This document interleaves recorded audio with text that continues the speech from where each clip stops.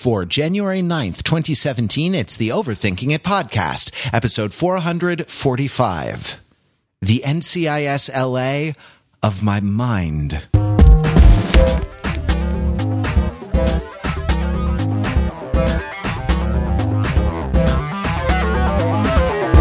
Welcome to Overthinking It, where we subject the popular culture to a level of scrutiny it probably doesn't deserve. The Overthinkers are your smart, funny friends from the internet, and we are never happier than when we are hanging out together and shooting the breeze, talking about the things we watch, the things we read, the things we play, the things we love. And we are here tonight to do just that. I'm Matthew Rather, and here in my squad, I have Overthinkers Pete Fenzel. Hello, Pete.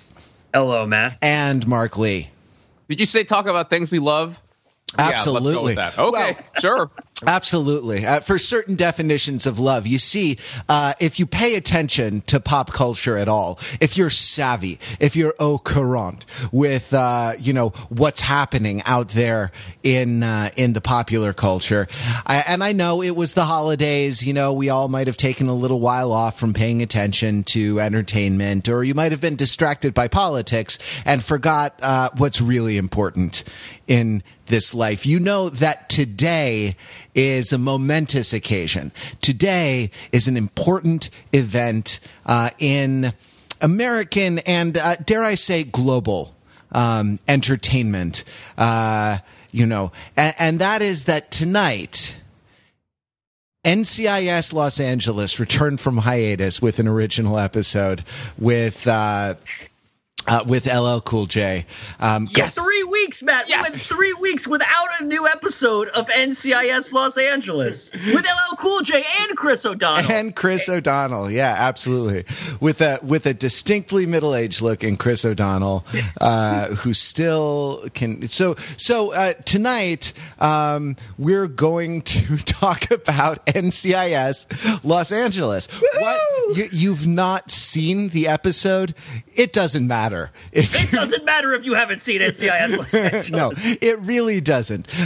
Bear with us. There's a reason, and we'll get into that in just a second. But first, we start, as we do every week, with a question of the week. Panel, real or fictitious, what is your favorite government agency with an acronym? Excuse me, did I just cough as I said that? With an acronym. What is the acronym and what is the agency? If it's fictional, where does it come from? And tell us a little bit about why you love it so much. First in the alphabet, drink. If you're playing the Overthinking It drinking game, it's PF, and that stands for Peter Fenzel. And my middle initial is also F, which means my initials, if they were on the back of an LL Bean backpack, would be and that guides my decision as to my favorite government acronym, because I love acronyms that force you to participate in them in order to say them, such as PF, right? Like, there's no way that if you just half-heartedly go after that, it doesn't exist, right? To truly pronounce PFF as an acronym, you have to participate in what it means, right? And what it means to say it and put it in your mouth, and that came out wrong. But what I'm saying is that there's one particular government agency, a real one, mind you, that has an acronym that I feel similarly involves the speaker, because you have to be part and parcel with it in order to say it. And I'm, of course, talking about the Federal Aviation Administration, right? The FAA, because what is FAA, right? It's fa, right? It's do re mi fa, do re mi fa, do re mi fa, do re mi. Which is if do. You guys have better pitch than I do. Can you give me a fa? Can you give me a good fa? Do re mi fa. I love the two A's because it tells me that you're really saying fa, right? And I also love the idea of ascending a scale, like as a plane takes off from a runway. Oh, and I just love idea. It's ladies and gentlemen, we have achieved do. We are heading for fa. If we hit any turbulence, we might go all the way up to la. Oh, but man, if we made it fa, so if we made it to T, then we would really have to push on to do, or it would be terribly unsatisfying. Exactly. That would bring us back to do, whoa, whoa, whoa. And we've landed. All right. I feel like this is the CTU honorary question, and so I feel like you really demonstrated admirable restraint in not choosing CTU as your agency. That's not an acronym. That's an abbreviation. Nobody calls it couture. Acronym is an abbreviation that you phonetically say as if it were a word. Well, right? fair enough. Okay, fair enough. I meant acronym or abbreviation, but you're absolutely right. You're absolutely right. All right, I'm going to stay off. Off mic and let my esteemed colleague MSL take this. That's not mean sea level. That's Mark Lee. I was thinking more Ministry of Standard Levitation. Let's go with that. Because with my mystic powers, I float. And another agency that also apparently deals with strange force fields like that is the United States Department of Energy, or DOE, as if you say if you're in the lingo. I'm really Doe. You went back to Doe. It brought us back to Doe. There it is. Okay, DOE is pretty great for a variety of reasons. First of all, because the energy part of it, at least in the past 8 years, has been all about renewable energy, solar, all that kind of good stuff. But probably not so much in the coming 4 years. We'll see how that goes. But the DOE is also responsible for fun stuff like nuclear weapons. Hey, you didn't realize that was happening. But in honor of a Golden Globe nominated and surely to be winning television show Stranger Things, right? DOE spoiler, it didn't win. It didn't win. It did not win? No. Oh, okay. All right. The Golden Globe nominated show Stranger Things. DOE is vague and nefarious enough so that it can be the government agency that has a trans-dimensional Demogorgon monster housed in its basement and unleashes upon the world. So DOE doing flexible enough to cover a lot of bases in fiction and reality.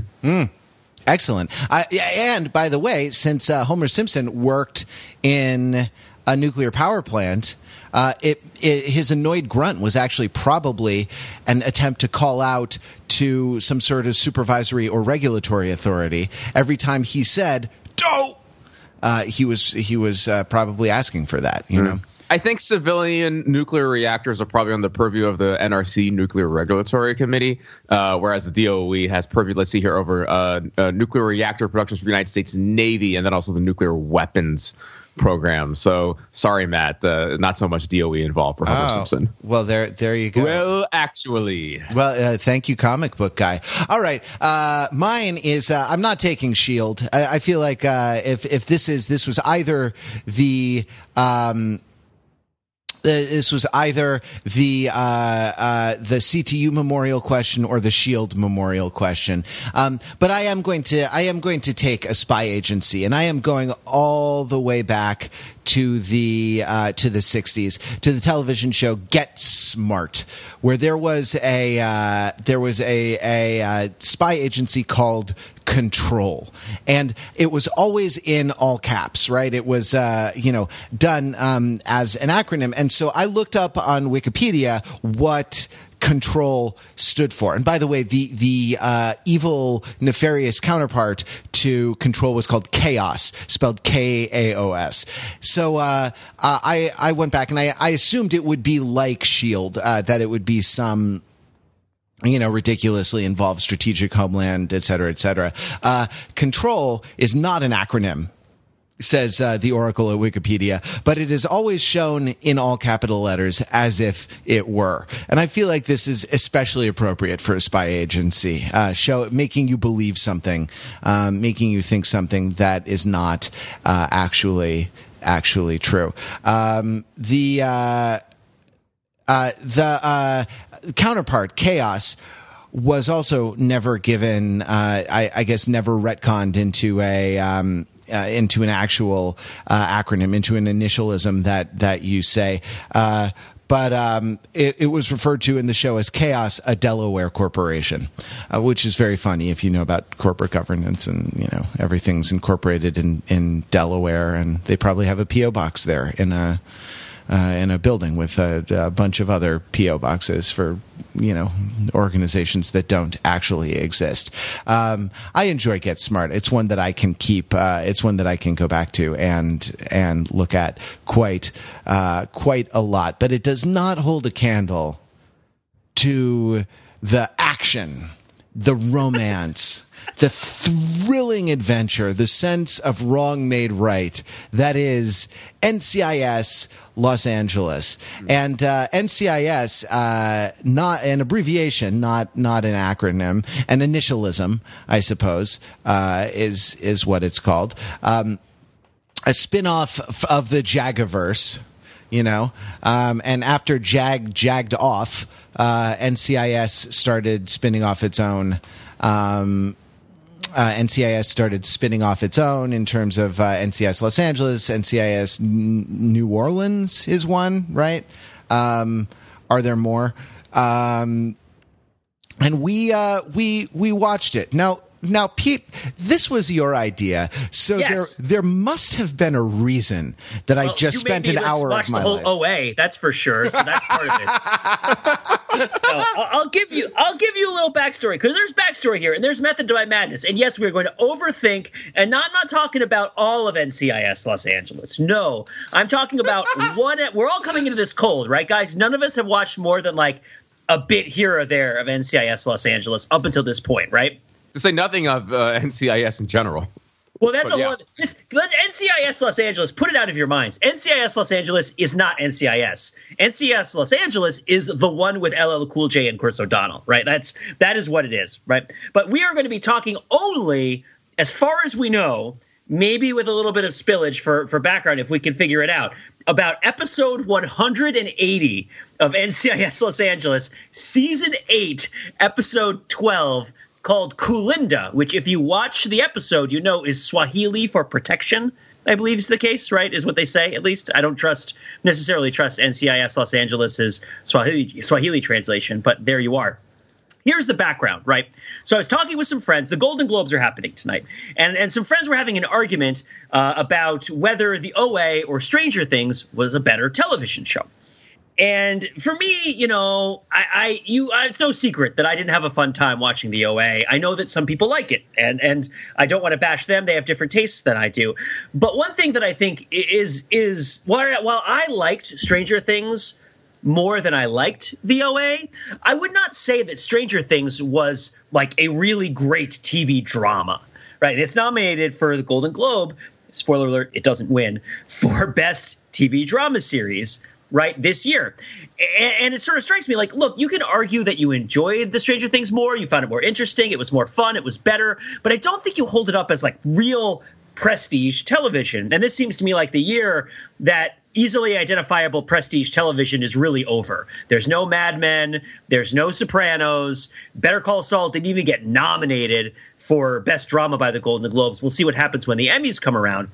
But you're looking at the Golden Globe nominations. You've got Stranger Things, you've got Westworld, and you've got Game of Thrones. All three of them nominated for Best Drama. All three of which are like sci-fi fantasy action shows, especially in their current seasons, and not particularly dramatic, I would say, right? Like much more mystery for the case of Westworld and Stranger Things. The drama, the aspect to which the characters were experiencing kind of dramatic situations and moments is debatable for Westworld, but I would have that debate if this were not the NCIS Los Angeles episode. But the point being that, we are expecting to look to the big budget shows that are happening on the premium cable channels and on the online only channels as the place to look for where the best drama is happening. But it seems from the crop this year that might not be the case anymore, which means we really owe it to ourselves to go back to network television drama and really see whether the assumptions that we've been making up until this point for the past 10 years still hold. And in this conversation, I called upon my friends and said, look, it's time to go take a look at NCIS Los Angeles specifically and to see how it stacks up against dramas like the OA, Stranger Things, Game of Thrones Season 6, a.k.a. Nobody Does Anything for the Same Reason for 2 episodes in a row. And not to bash it too much, but or Westworld, in which is, I can't spoil anything there, but in which the plot tells the characters what they're doing at various points in ways that are complicated. Pete, at any rate, Pete, analysis. What prompted that last response? Here's the problem with calling Westworld a drama is that the show only really works if it holds the audience in a degree of uncertainty about what is happening on a fundamental level over the course of, let's say, like the middle 7 episodes of the season. Right. And there's not, by the way, like there is a kind of like Return of the Repressed trauma recovery type of story where there is a frame story and a narrative within the narrative where something bad happened to someone a long time ago, and they sort of come to a place where they can tell the story of the thing. And so the drama comes from the journey in the present day. The narrative and the drama are sort of separated, right? The conflict is internal, and it comes from the thing in the second day. Like, I remember the bad thing that happened when my parents were gunned down, and that's when I became Batman or whatever. And then the story, the narrative, is the flashback of that terrible, terrible thing happening. There are all kinds of episodes of television that are like this, in this sort of uncovering a repressed trauma mode. Westworld is not one of them. It seems like it is, but it's not, right? And if you were to take Westworld and to kind of cut it into chronological order, a lot of the tension would be lost, because things that you didn't know or things that seemed mysterious would no longer be mysterious. And you realize that they were not really mysterious for any character reason, any reason of conflict of interests, or any reason of sort of human flaw or anything like that. They were only mysterious because no one had told you the answer yet. And that's not right. It's a puzzle. Yeah, it's a puzzle for the viewer, right? Like, figure out what's happening is a big part of the entertainment factor of the show. Right. Which definitely, and nonlinear narratives, a big part of why people do them is to confound and undermine the conventions of drama. And so actually, by this light, by this analytical tool that we are developing here, this episode of NCIS Los Angeles as drama is superior to any episode of Westworld in the entire first season, because there is a person who seems like one thing, is another thing, struggles with a deep personal moral question, whether he's going to abandon his principles to do something that is perhaps right on some scale, but not at all right in the larger scale that the show is concerned with, and spoiler alert, decides not to do it, right? Like, and that this moment of decision, this moment of weighing the pros and cons and deciding what to do, is more dramatic in that it involves more conflict resolved in a way that with respect to Aristotle, is neither inevitable nor particularly surprising. Not if you've seen Friday. Yeah, exactly. Right, exactly. Is still at least in conception, if not execution, better drama than anything that happens in Westworld. But and as you recall, my number one complaint about the OA was that there was a scene where they were at a hotel breakfast and they talked about eating a waffle, and I felt like the scene didn't really get across that eating a waffle is like a fun and pleasurable activity, or even that waffles can have subtext that could be good or could be bad. And I will say that in terms of attaching emotional significance to breakfast foods, this episode of NCIS Los Angeles beats the OA by like a pretty large margin. All right. We're getting ahead of ourselves a little bit.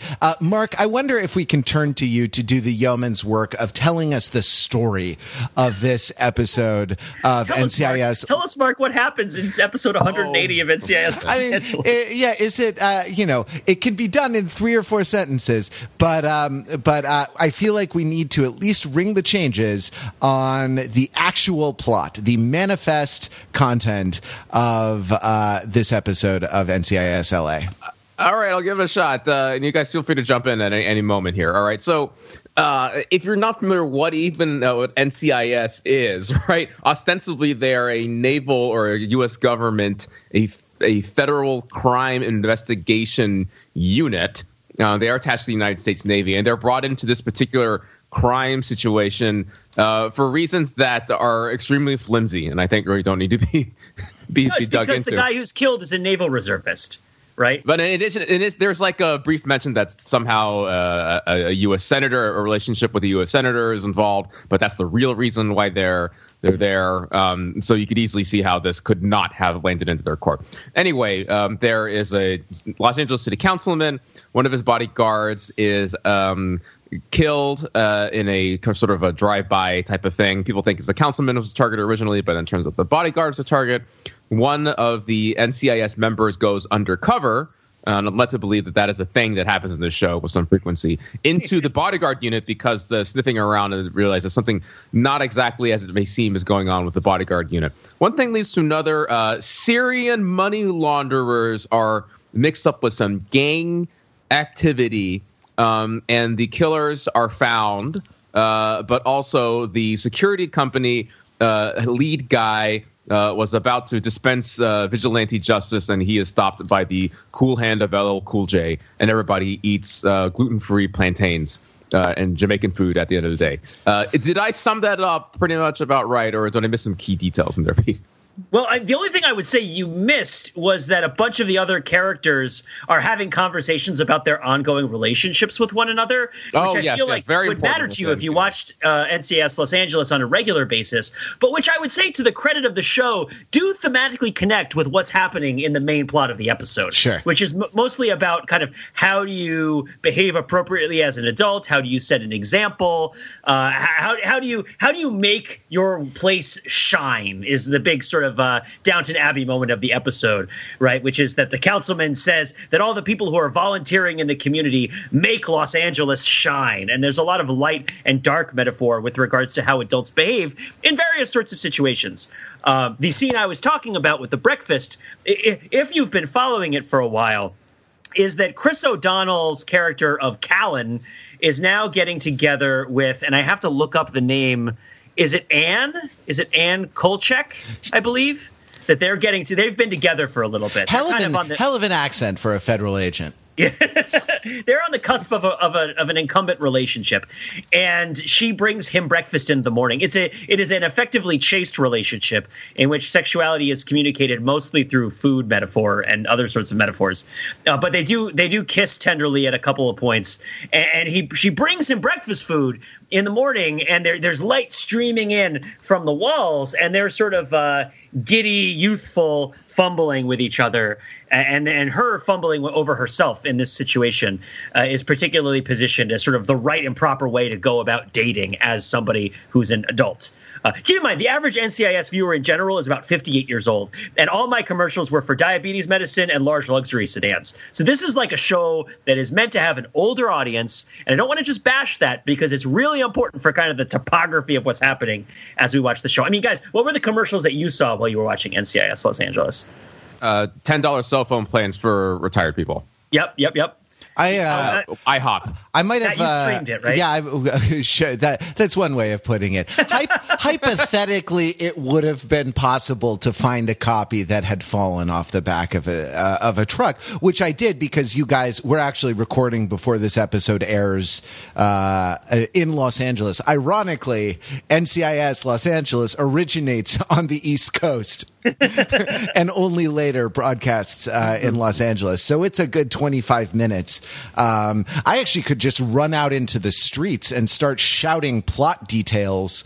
You would ruin so many old people's day. Right. I would go to well-heeled neighborhoods where the old people are likely to live. I also just, by the way, I just looked up the requirements for being a special agent of the Naval Criminal Investigative Service at the website www.ncis.navy.mil, and I discovered that I passed an important threshold in life on December 19th, 2016, when I became ineligible to apply for a position as a special agent of the NCIS, because applicants must be no older than 36.5 years of age at the time of application to ensure the maximum entry age is not exceeded.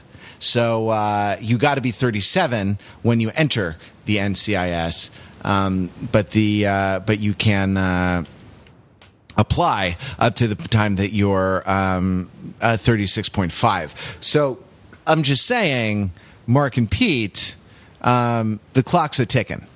And I'm already past it. I turned 36 and a half in 1 month and 1 week. So if I could scribble it off right now, I could do it. But man, so the responsibility falls solely on my shoulders. So to paint the picture for you, probably doesn't deserve. I'll be right. So to paint the picture for you, you have doughy middle-aged Chris O'Donnell, right? I asked my girlfriend, is he handsome? And she said he's okay. Like, if you think of him in terms of Matt Damon, he's okay, right? And he is getting with the super skinny, too much makeup girl with the European accents, right? Which is Kolchak, right? Which has its own sort of CBS normativity going on. And then you have Marty Deeks, who is the sort of scruffy, long-haired, stubbly, slightly techier investigator, and he has this friendship which seems to have romantic subtext with Agent Jones, who is the sort of youthful, sprightly, but also you could tell really smart and no nonsense agent. And that they had a relationship before, it seems, or at least they had a friendship, and something has had a falling out.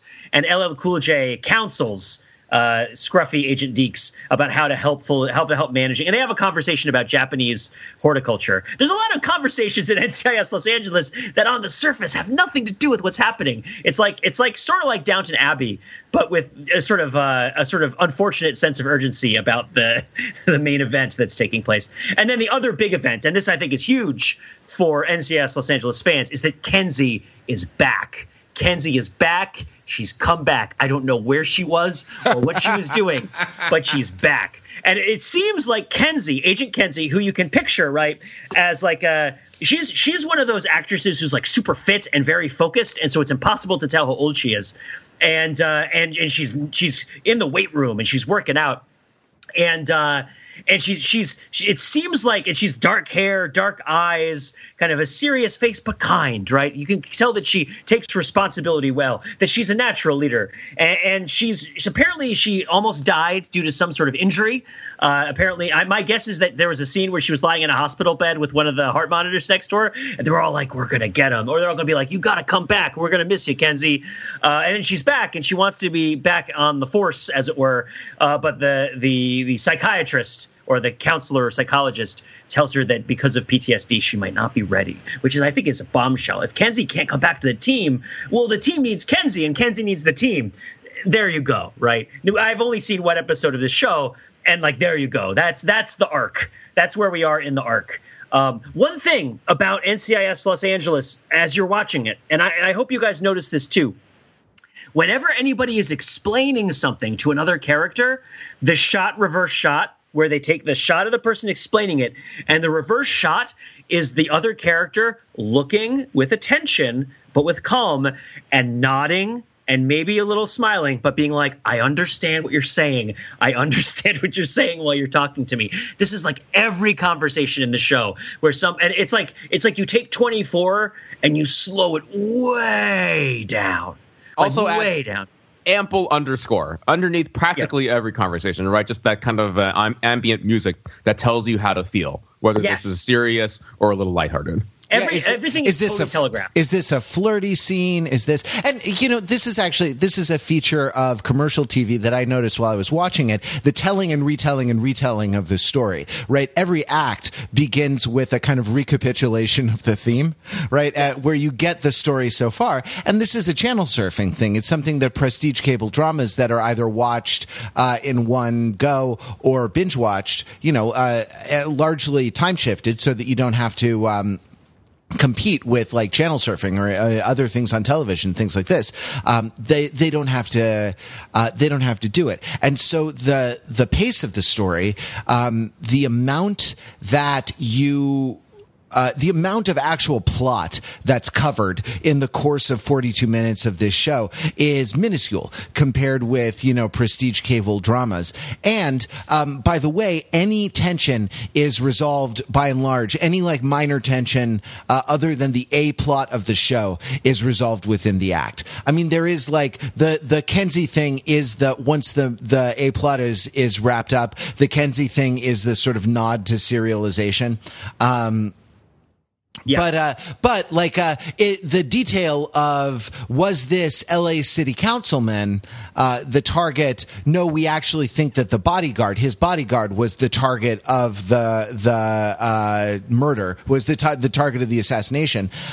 This is done in the second act of the show, in one uninterrupted scene, right? They see this and say, oh, maybe the councilman wasn't the target. Maybe the bodyguard was the target. Whereas in a prestige drama in The Wire or something like this would be hinted at and it would be left unresolved for 40 minutes or 3 episodes, right? And this would be done so that there is, a much tighter window of kind of tension release. There's a much smaller cycle of exposition, right? That, if you're used to the Game of Thrones level of information, or you're used to a kind of Westworld time scale of revelation, or a kind of Wire level of ambiguity, just to take it way back to the early days of prestige television, this will seem remarkably trite to you. I mean, or welcome in its watchability, because you've had a long day and you don't want to deal with Count Blobbity Blob Goobity Gook. Right, which bearded guy just died? I don't care. I'm trying to make dinner. Right, this is. I want to say that I don't necessarily think that well, first of all, I don't think that NCIS Los Angeles, and this is based on, Mark, both what your wife and my girlfriend both told us, which is that NCIS Los Angeles is not as good as regular NCIS. Right? Correct. Yeah. Regular NCIS is a better show. Regular NCIS is the most popular show in the world, I believe, as distinct from, I think Top Gear is the most profitable, but I think NCIS for CBS is the most popular show in the world. NCIS Los Angeles, as a spinoff, is the one with LL Cool J and Chris O'Donnell, just to restate the information that we gave earlier. But I don't think this was a particularly good episode of NCIS Los Angeles that we just watched. I have a feeling, I have a suspicion that this episode kind of didn't quite come together. I don't know. If you are a dedicated watcher of NCIS Los Angeles, first of all, God bless you. I hope your diabetes isn't bothering you too much. But second of all, and also the new Lincoln Continental looks great. But second of all, let us know if this was a good episode. Hey, we have no idea. Speaking of cars, did you notice that Chris O'Donnell was driving a Mercedes in this? When they went to the chop shop to, they were driving. What? Investigative agency, what U.S. agency at any level uses Mercedes? I mean, it's usually baked into the laws that govern those things that they buy American cars. I believe that the Mercedes belonged to Agent Kolchak. I believe there was a line that explained, because Chris O'Donnell famously sounds foreign. Yeah. Because Chris O'Donnell and LL Cool J pal around in a big black Dodge Challenger SRT, right? They have a Dodge Challenger that appears in the opening credits and also appears when they get out of it the one time that they're in it in this episode, right? It's oh, here's the Dodge Challenger. But then later, when Chris teams up with his new European girlfriend or a coworker who he's on the cusp of a relationship with, they take her car, which is a Mercedes, because people are different when they're from different places and they do different things and they talk funny sometimes and they have different cars. I don't want to be too patronizing, but I'm pretty sure that this was an example of But you want to be just patronizing enough. I mean, this show is so fun. I mean, let's also say that this episode of NCIS Los Angeles is not sinless. Right. It is not sinless at all.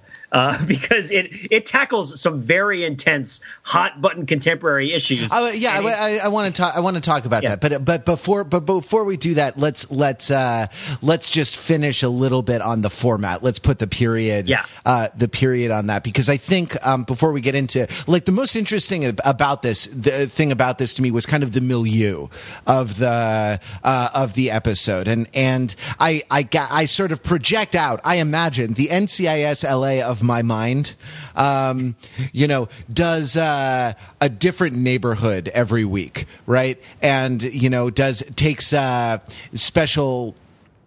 the special character of that neighborhood, and puts it on display and uses it to some sort of advantage in the telling of the story. This one was Leimert Park, and I want to talk about it a little bit. But just kind of finishing up on the sort of the formula for these like CBS procedurals, with the eccentric nerdy girl. By the way, this eccentric nerdy girl was less eccentric and less nerdy. She was actually more of a person, defined less by a single quirk of dress or I don't know, hairstyle or something like that. Then also allowed to leave the office. Yeah, that must be nice. But still had kind of a jock versus a brain in the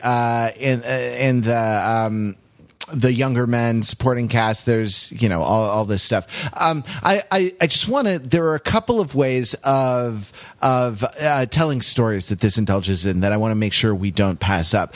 The first is that age-old storytelling dictum: tell, don't show. There's a point where LL Cool J is going to infiltrate the private security agency, in order to find out what shenanigans are going on there that might have led to the murder of one of their security agents, private security agents.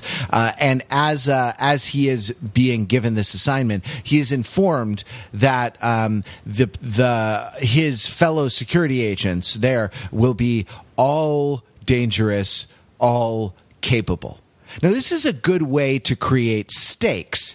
You inform us that there are stakes, right? You don't have to show anything. You don't have to do the tedious work of writing where you set up a scenario where something is demonstrated without necessarily being hit on the head. You just say the truth, and that's excellent. The other one is when they discover that one of the people involved in the security agency had in earlier life had a juvenile record and some gang affiliations at that time. One of the characters says, maybe he left gang life behind. And another character replies, or he didn't. And indeed, those are the two choices. He did leave gang life behind, or he didn't. And it boils the uncertainty, it boils the sort of dramatic conflict down to its simplest possible terms.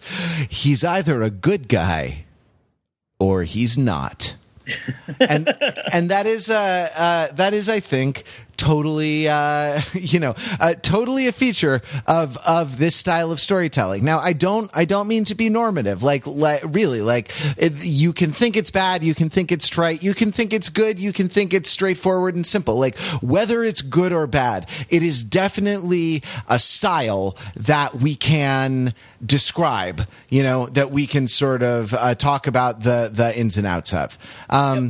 What I would add is that for all of the telling and not showing, there were a lot of payoffs, right? In that they would tell you that somewhere down the line, a character would be either a good guy or a bad guy. And then you would meet the character, and the character would look at LL Cool J on screen, and you'd be like, is that guy a good guy or a bad guy, right? Because I was told that he was one of those things. And so there were both scenes in this show, in this episode, where they would say things that just never appeared on screen. Like the Admiral goes for play golf with some guy, and that's why the NCIS is investigating this in the first place, even though it's nominally a state issue. But no, there were times, and I think my favorite of these, and I feel like we have to touch on this, we have to touch on it, is the YouTube subplot, which is there's a YouTube subplot in this episode, and it is all about explaining to people who are the average watching age of the NCIS audience what is happening on YouTube now. There is a YouTube celebrity unboxer. Yeah, what an unboxing video is, right? Yes, there's a celebrity, like a fashion unboxer, who does YouTube videos where she orders clothing and beauty items by mail, through the internet, and then opens up the boxes on screen and shows them off and gives them reviews, right? So this is a familiar sort of celebrity, although one that I think most shows, even shows for young people, would not touch, because it's kind of complicated and doesn't involve a lot of direct interaction with other people. But NCIS Los Angeles helpfully wants to explain to you, as the audience, who these people are. And I just love, I mean, Mark, you tell me, because I think you loved it too. How are this celebrity is going to make a public appearance, and the security firm has been hired to protect her. And who are they protecting her from, Mark? Because the people who love this YouTube celebrity are divided into two groups, right? Oh, the lovers and the real genuine fans, right? Yes. The subscribers out there. Yeah. But baked into that is a solid 10,000 or so straight up haters. Yeah, it's at 1.7 million followers, and a good 10,000 are solid haters. One of them shows up, right? Who had basically had a professional disagreement with the unboxer. The about unboxer, the quality of a pair of jeans. This the apparel that this woman was selling and cost her a lot of money, and she goes after her with a taser. And that's wild, and that's why she needs security. Yeah, the dangerous world of YouTube videos and online commerce. Which is funny, because in the first scene of the episode, because this is an episode that rechecks in with all of its beats all the time, right? All of its themes. When the councilman is giving the speech about the people who pitch in the community and help community gardens, he there's a weird line about how we all hold our phones in our hands, and they're addicts high off the followers, right? And this idea that you can set a positive example for your community by going and volunteering at the garden. But if you're just on your phone texting all the time, like your crazy grandchildren, you're an addict, right? And your followers are a vice, right? And many of them may in fact be solid haters who will attempt to broad daylight assassinate you with a stun gun. I'd just like to security detail. Right, exactly.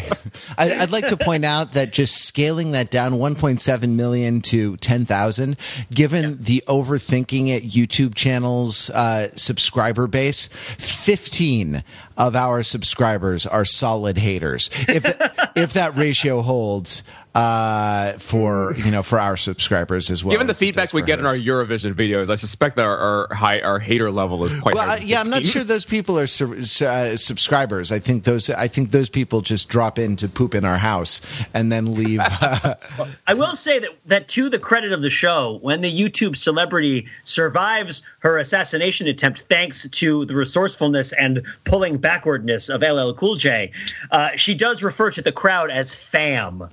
Which I felt was trendy and with it. And now it felt really added a dose of currency to an episode that kind of felt like it was for old people. But sorry, I shouldn't make fun. I absolutely shouldn't. Old people need entertainment as well. That's true. They deserve to have their prejudices flattered, just like my YouTube celebrities flatter my prejudices and make me feel like I don't need to change in order to live in the world. I want to set an Outlook reminder for 30, 40 years from now to go back and watch NCIS Los Angeles and see if it's the best show I've ever watched. Because they tell you what's going on while it's happening, and I appreciate it. Because it's hard, because my left ear doesn't work, and I have a constant blue octagon blocking my right field of vision. That shows your age, Pete, by the way, that you reference an Outlook reminder. Yeah, exactly. Which people under the age of 30 have never heard of. That number's a lot lower than I want it to be. Right. I want to tell Alexa. I'm going to remind Alexa to tell me in 30 years. And the time when Alexa is the robot working in the geriatric care facility. I mean, Kenzie's comeback. Yeah, sorry. What do you think, Alexa? Is that what Alexa will be working as? Alexa will be be sort of part-time working after her retirement to more advanced robots.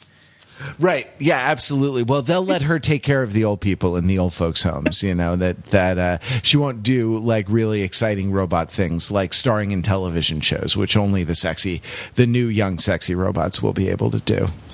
Right. So let's talk a little bit about this. Leimert Park is an amazing neighborhood in Los Angeles with a long history, a strong African American community, and like the rest of LA, it's being ruined by rising housing prices and gentrification. I'm sure it's home to like wine bars, artisanal farm to table, small plates, large prices, restaurants, and coffee bars where a tattooed, mustachioed art school graduate will painstakingly hand pour you a cup of single origin, fairly traded, locally roasted $7 coffee. But there's a kind of a poetry movement that was centered there. There's a kind of ethnic mix that is historical. Like a lot of this stuff, a lot of the factoids that they give are good, are true, and it's interesting like this, and it's the trees, the planting trees. I think the conversation that they have about the man who planted the trees in those neighborhoods, who actually got out. He didn't have a cell phone because it was the 40s. He took care of his neighborhood. He planted trees and trimmed them in a particular way.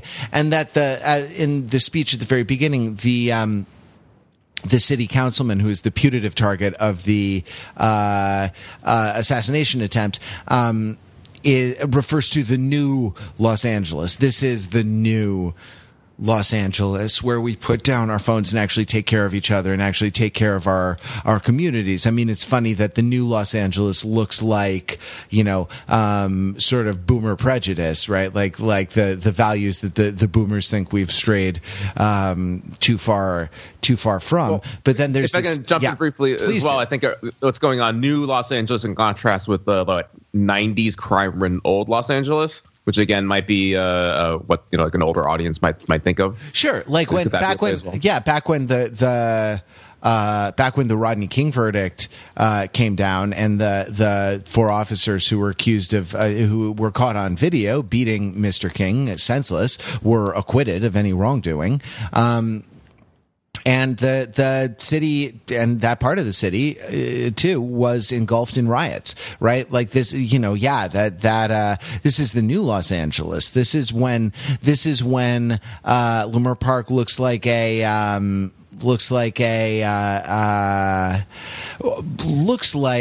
one of those like pedestrian mall kind of developments, and yet like adheres to the old values of 1950s Los Angeles, and it's wall to wall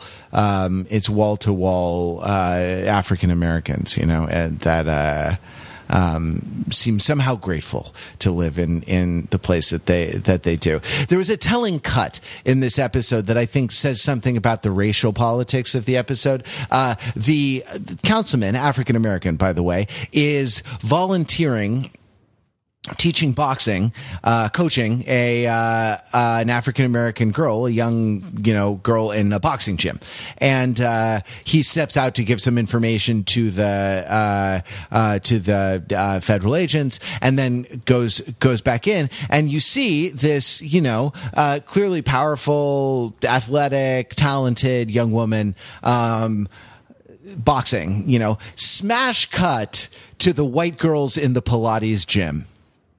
Yes, in the NCIS. First time I've ever seen a Pilates reformer in a television show. Yeah, actually, do like on one of those racks, like on one of those real contraptions, doing some kind of like real Pilates move with resistance bands or with the slidey thing, whatever it is. But the reformer, like the black girls in the boxing gym, the white girls in the Pilates gym, and God's in his heaven and all's right with the world. I think this tells us something about like the racial politics of this particular NCIS episode, delving into this particular neighborhood and into an idea of sort of black solidarity and black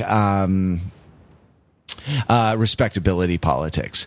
It also ends once the values of the community, which are these values of pride and of commitment to your neighborhood and to your people, right? They're Kwanzaa values, right? Cooperative economics, faith, right? All the stuff that is the sort of the 60s and came out of the 60s and 70s into intellectualism around how the black community could build a kind of new local nationalism in their communities, to support themselves in the sense that they weren't being supported by the largely white governments.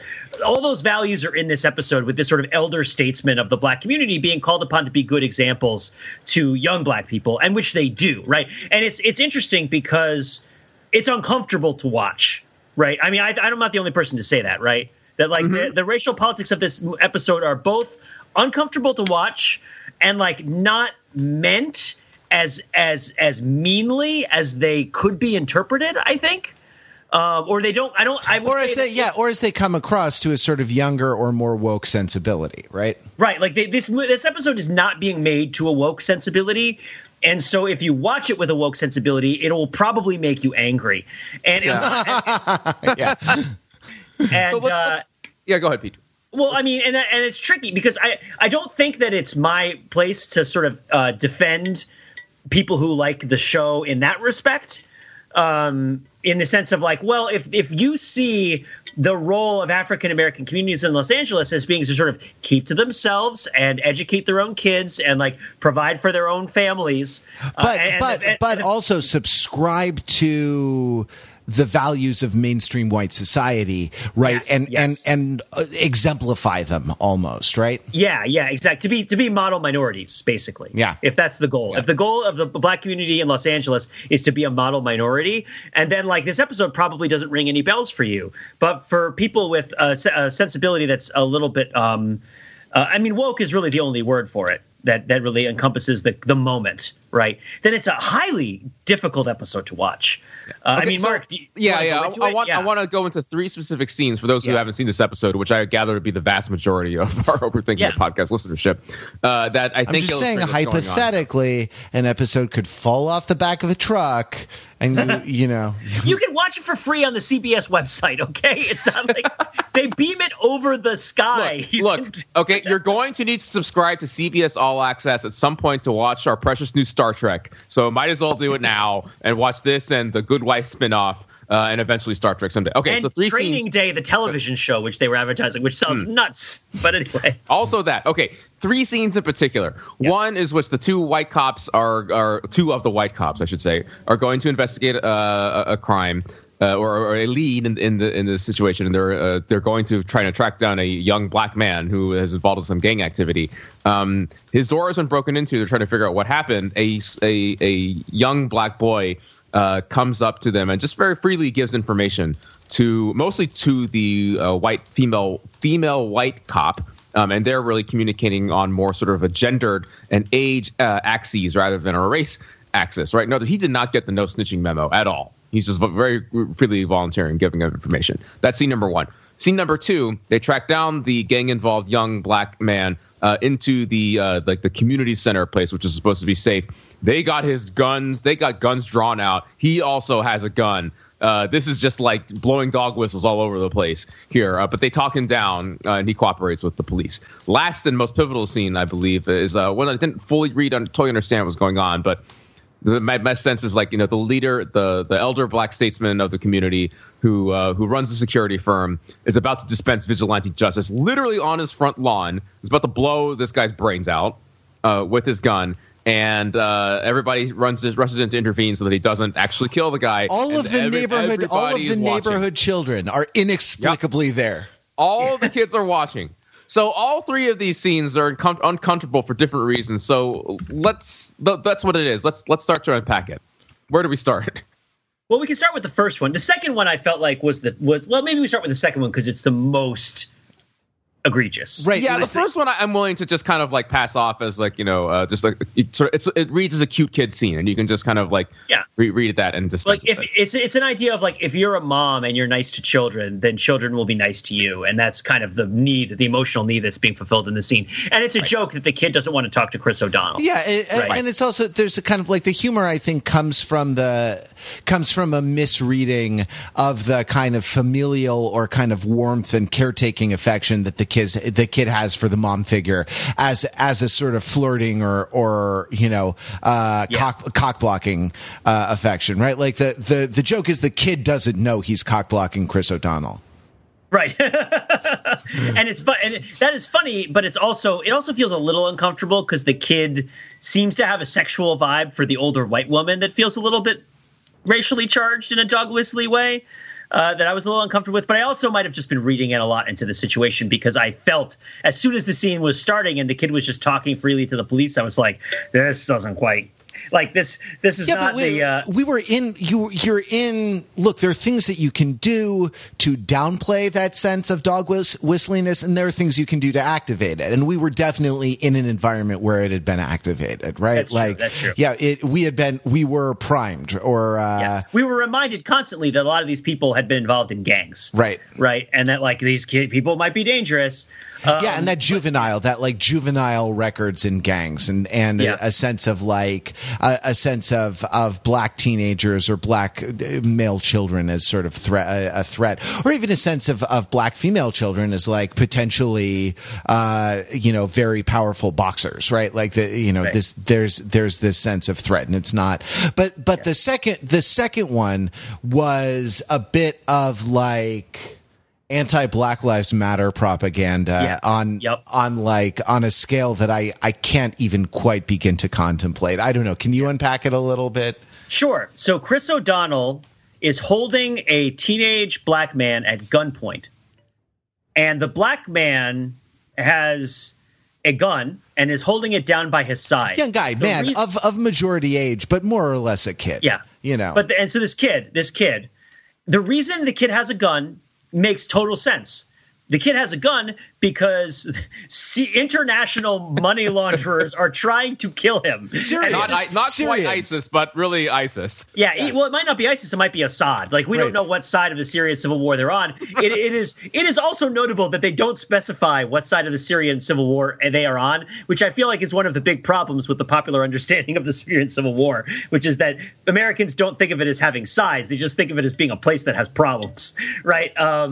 But the point is like, oh no, they don't. It's just bad. It's just bad. These are bad people from a bad place that you've heard about on the news and are scared of. But this kid was just chased from his home by people trying to murder him, and that's why he has a gun. And he doesn't know who Chris O'Donnell is. Chris O'Donnell is not in uniform as a police officer. He's in plain clothes. He entered into a building without a warrant, right? With a woman who's also in plain clothes and who has a foreign accent, right? And all that he has is really his word to think that he really is a cop. He's also from the Navy, right? Which is like, I'm from the, he doesn't say it, but the explanation for who Chris O'Donnell is and why he's there is tenuous at best. Yeah, interesting little factoid. They're not service members. They're civilians, and they are federal law enforcement agents, but not. And they're attached to the Navy, but their remit is actually to protect the Navy and the Marines. And they're not naval. They're not sailors or officers in the Navy. Right. So Chris O'Donnell points a gun at the kid and tells the kid not to raise the gun, which is, I think, a bad sentence to utter. Right? Don't raise your gun. You don't want to be misunderstood. And it's not even implied. He's saying, like, if you lift that gun up, I'm going to have to shoot you. And the kid said, you put your gun down first, right? The kid is offering a sense of like, I don't feel safe. I would feel safer if you put the gun down first because people are trying to kill me. And then Chris O'Donnell says, I can't do that. And well, we're supposed to understand and appreciate, of course he can't do that. He's a police officer and he's following procedures. He's following the right procedures and protocols in this situation. He can't put his gun down. He has to keep his gun on the kid. And if the kid lifts the gun up, it's his own fault if he gets shot, right? And then the kid eventually does trust Chris O'Donnell and put the gun down. Kid's wearing a loose gray sweatshirt, not a hoodie. That would have been even too much on the nose. But actually, no, it's even more on the nose because he's not wearing a hoodie because he's a good kid, right? And that's also, there's a lot. I would venture to say that the scene was like pretty rough. I would even say that it was like outright bad, right? In certain ways. And the kid like collapses and cries and tells Chris O'Donnell that everything that's happened up until this point is his fault, right? That it's all my fault. Yeah. I did it. It was because I was involved in gangs that all these people have been killed. And it's like, you're right, but it's okay because you trusted the cops, right? And it's just, I mean, it is not grounded.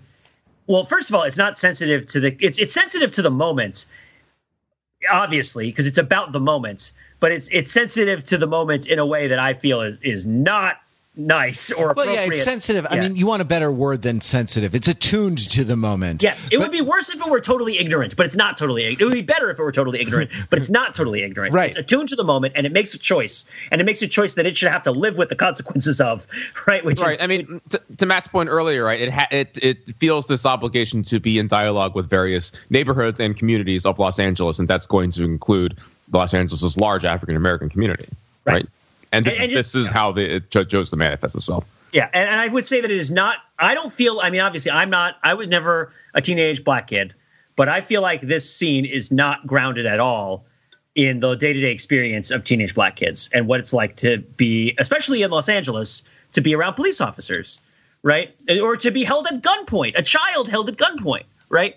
I feel like it doesn't honor that reality, and is instead primarily interested in making a comment about restoring the rightful sense of justice in the wake of all the confusion caused by the Trayvon Martin situation, right? Like that thing that's out there that's scary, right? That I don't quite understand with like Eric Garner and Trayvon. There's all these names of these people and these things have happened to them, and people are mad at the police and they're burning things and they're terrible and they're not acting nice and they need to be nice to the police. And that's the level on which this is operating, right? And I find that offensive, and I do. And I know that you may not, and everybody has their own politics and everybody has their own perspective. But I find that the degree of engagement that NCIS Los Angeles is making with the current situation, while also the degree of the unsophistication of the understanding of the situation that it's willing to entertain, it bends in a way that I think really, really is hurtful, and I don't like it, and I don't approve of it. Because it's an argument ultimately for separate but equal, right? It's an argument for sort of restoring the proper balance of obedience to the white law, right? And in this and we should kind of go before we conclude. We should not leave off without addressing the third scene that Mark brought up, which is I think the scene where this sets it up, because to a certain extent LL Cool J is kind of a fig leaf for this kind of retrograde racial politics, because he is the one sort of aligned with the white law, the white federal agents, and by the way, they're the only white people in the party at the end, and they're all sitting, like a high school lunchroom. They're all sitting at a table by themselves, like talking about the exoticism of the food. Don't you love the jerk chicken? Yeah, exactly. It's not too spicy. Hey! Brrr, caliente. Oh, sorry, wrong neighborhood. The last scene is about kind of maintaining dignity, or sort of maintaining model minority status, not giving into your human impulses, right? This guy killed my friend and I want revenge. Which is, and by the way, that is a sort of universal story. This guy killed my friend. I want revenge. I need to take the high road. But the way it's framed, right? A couple things happen. One is that when Cool James goes undercover at the the private security firm, he and the head of the firm have a conversation about being role models for the community, about giving back, about donating, philanthropy, volunteering. He runs across a high school student, and it's clear that this high school student has been promised a prize if he gets straight A's, and he's working on his chemistry exam, and this sort of thing. And so this discourse is brought into it. You have to be a role model. You have to be you have to not because it's better, not because it's morally right to overcome your desire for revenge and not kill this guy and just sort of do the better thing at a large scale, but because you're a role model. You have to do this. And then it kind of comes back to this, conversation that I think was had earlier. Actually, it may have been in an earlier draft of the script and got cut out because LL Cool J says, "Be that light, be that beacon, be a source of hope and a shining example." He's saying for all the kids and the sort of the neighbors and whatnot who gather around, who just inexplicably, like midday on my street, there aren't like dozens and dozens of neighbors to gather around because the kids are at school and the grown-ups are at work, right? But apparently in this neighborhood, for purposes of fable, right? Huge crowds of symbolic young black children can be summoned at will by the power of narrative in order to make this point. Now, I think that like this relates to kind of making it shine. This relates to sort of being, to images of light. And by the way, like there is like cinematographically, the scenes have very different looks with respect to light, where light is coming from. The scene at the end with Kenzie is shot mostly in darkness or in shadow. With some lamps and stuff like that, but it's very murky and things like this. And tellingly, this scene with the head of the private security firm happens in broad daylight on like the front lawn of a house in this neighborhood. And I think this like being a beacon, being a light must be a callback to something that was in an earlier draft of the script. But because it's framed in this particular way, it's very clearly not a universal story. It's a story about it's a story about, honestly, it's a story about whether the black community is good enough to survive under white law, right? Like whether you will sort of hand the Syrian, let the federal agents take care of the Syrian for you. And don't try to take the law in your own hands. Don't have ideas about justice that are at variance with the hegemonic discourse. Don't deviate, frankly, from the values of the mainstream majority society at all, which must be a comforting thing if you're in your 60s and remember America when it was once great, but is troubling from a more woke point, or at least a more, not even a woke, because I feel like that's become a pejorative term at this point, but it's troubling from a sensibility that is more tolerant of fundamental difference, even despite all the problems that it brings in the pluralistic polity.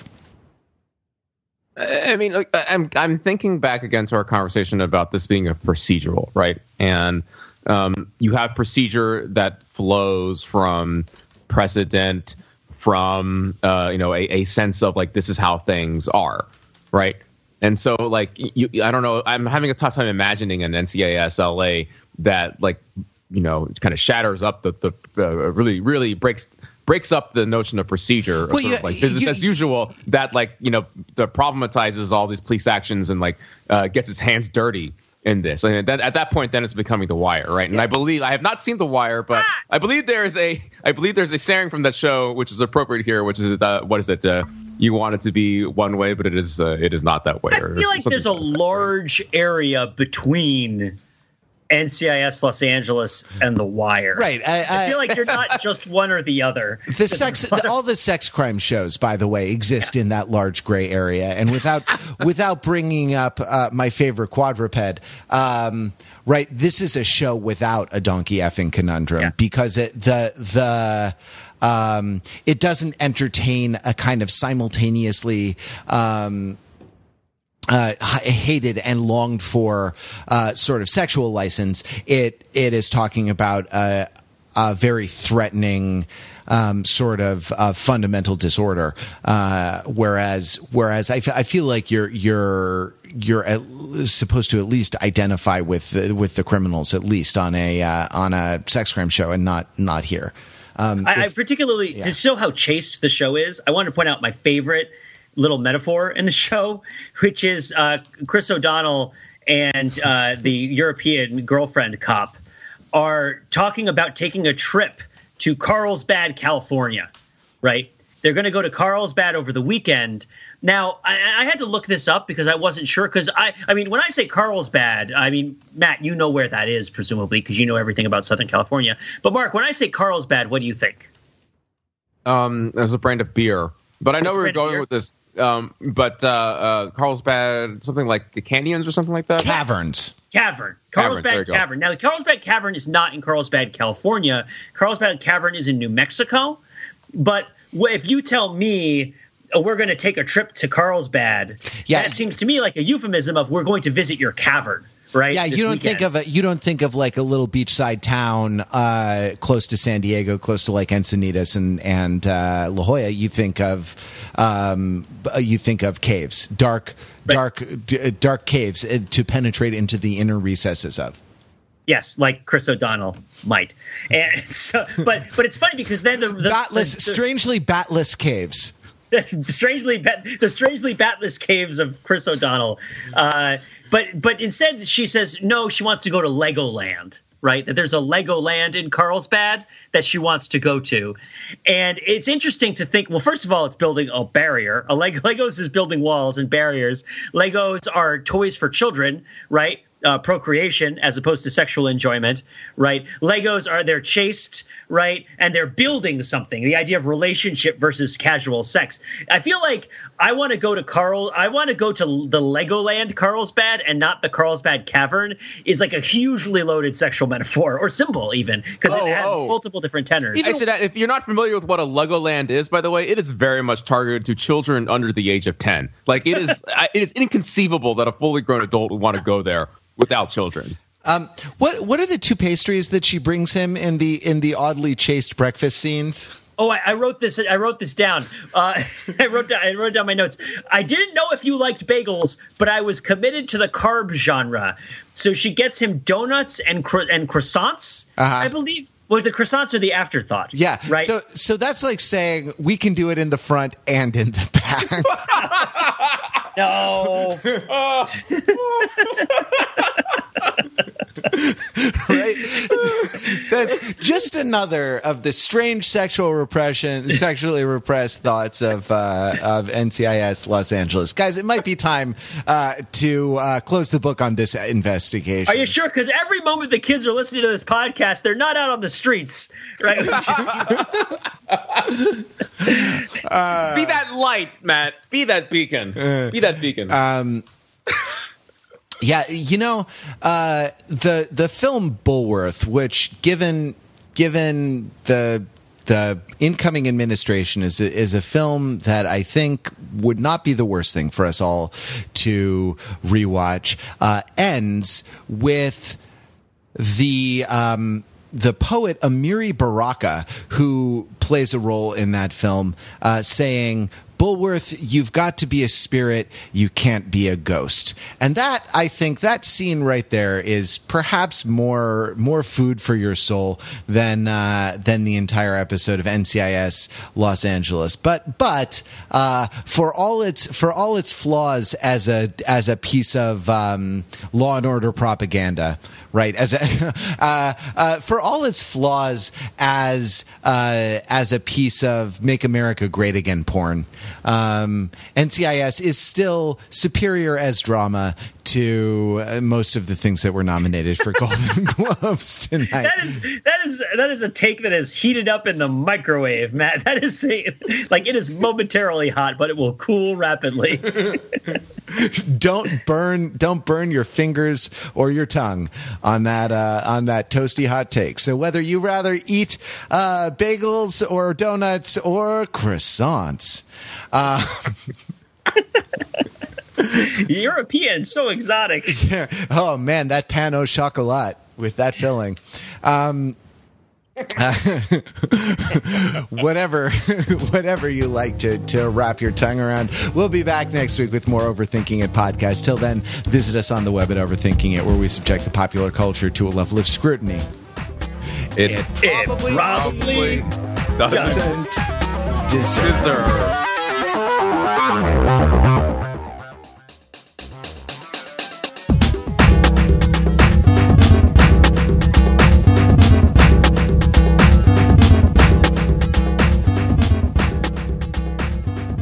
You know, guys, that podcast was like dynamite tied to a bottle of rum.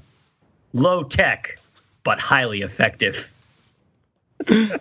I just thought, was that like, that stuck out for me as well. And I thought, like, was that like floating opposites? Was that supposed to be a moment of like Sorkin-esque writing there? Did some person in the writer's room just swell with pride coming up with that line with the floating opposites, low tech but highly effective, like, because it's bad writing. Yeah, but it's LL Cool J saying it, which makes it good, right? He gave great face in this. Like, there were some close-ups of LL Cool J just emoting, and and it's like, hey, you know what? That guy, like, say what you will about the merits of the Stanislavski system and psychologically realistic acting. Sometimes all you want to do is look at LL Cool J's face. What can we say? Ladies love him. Cool James.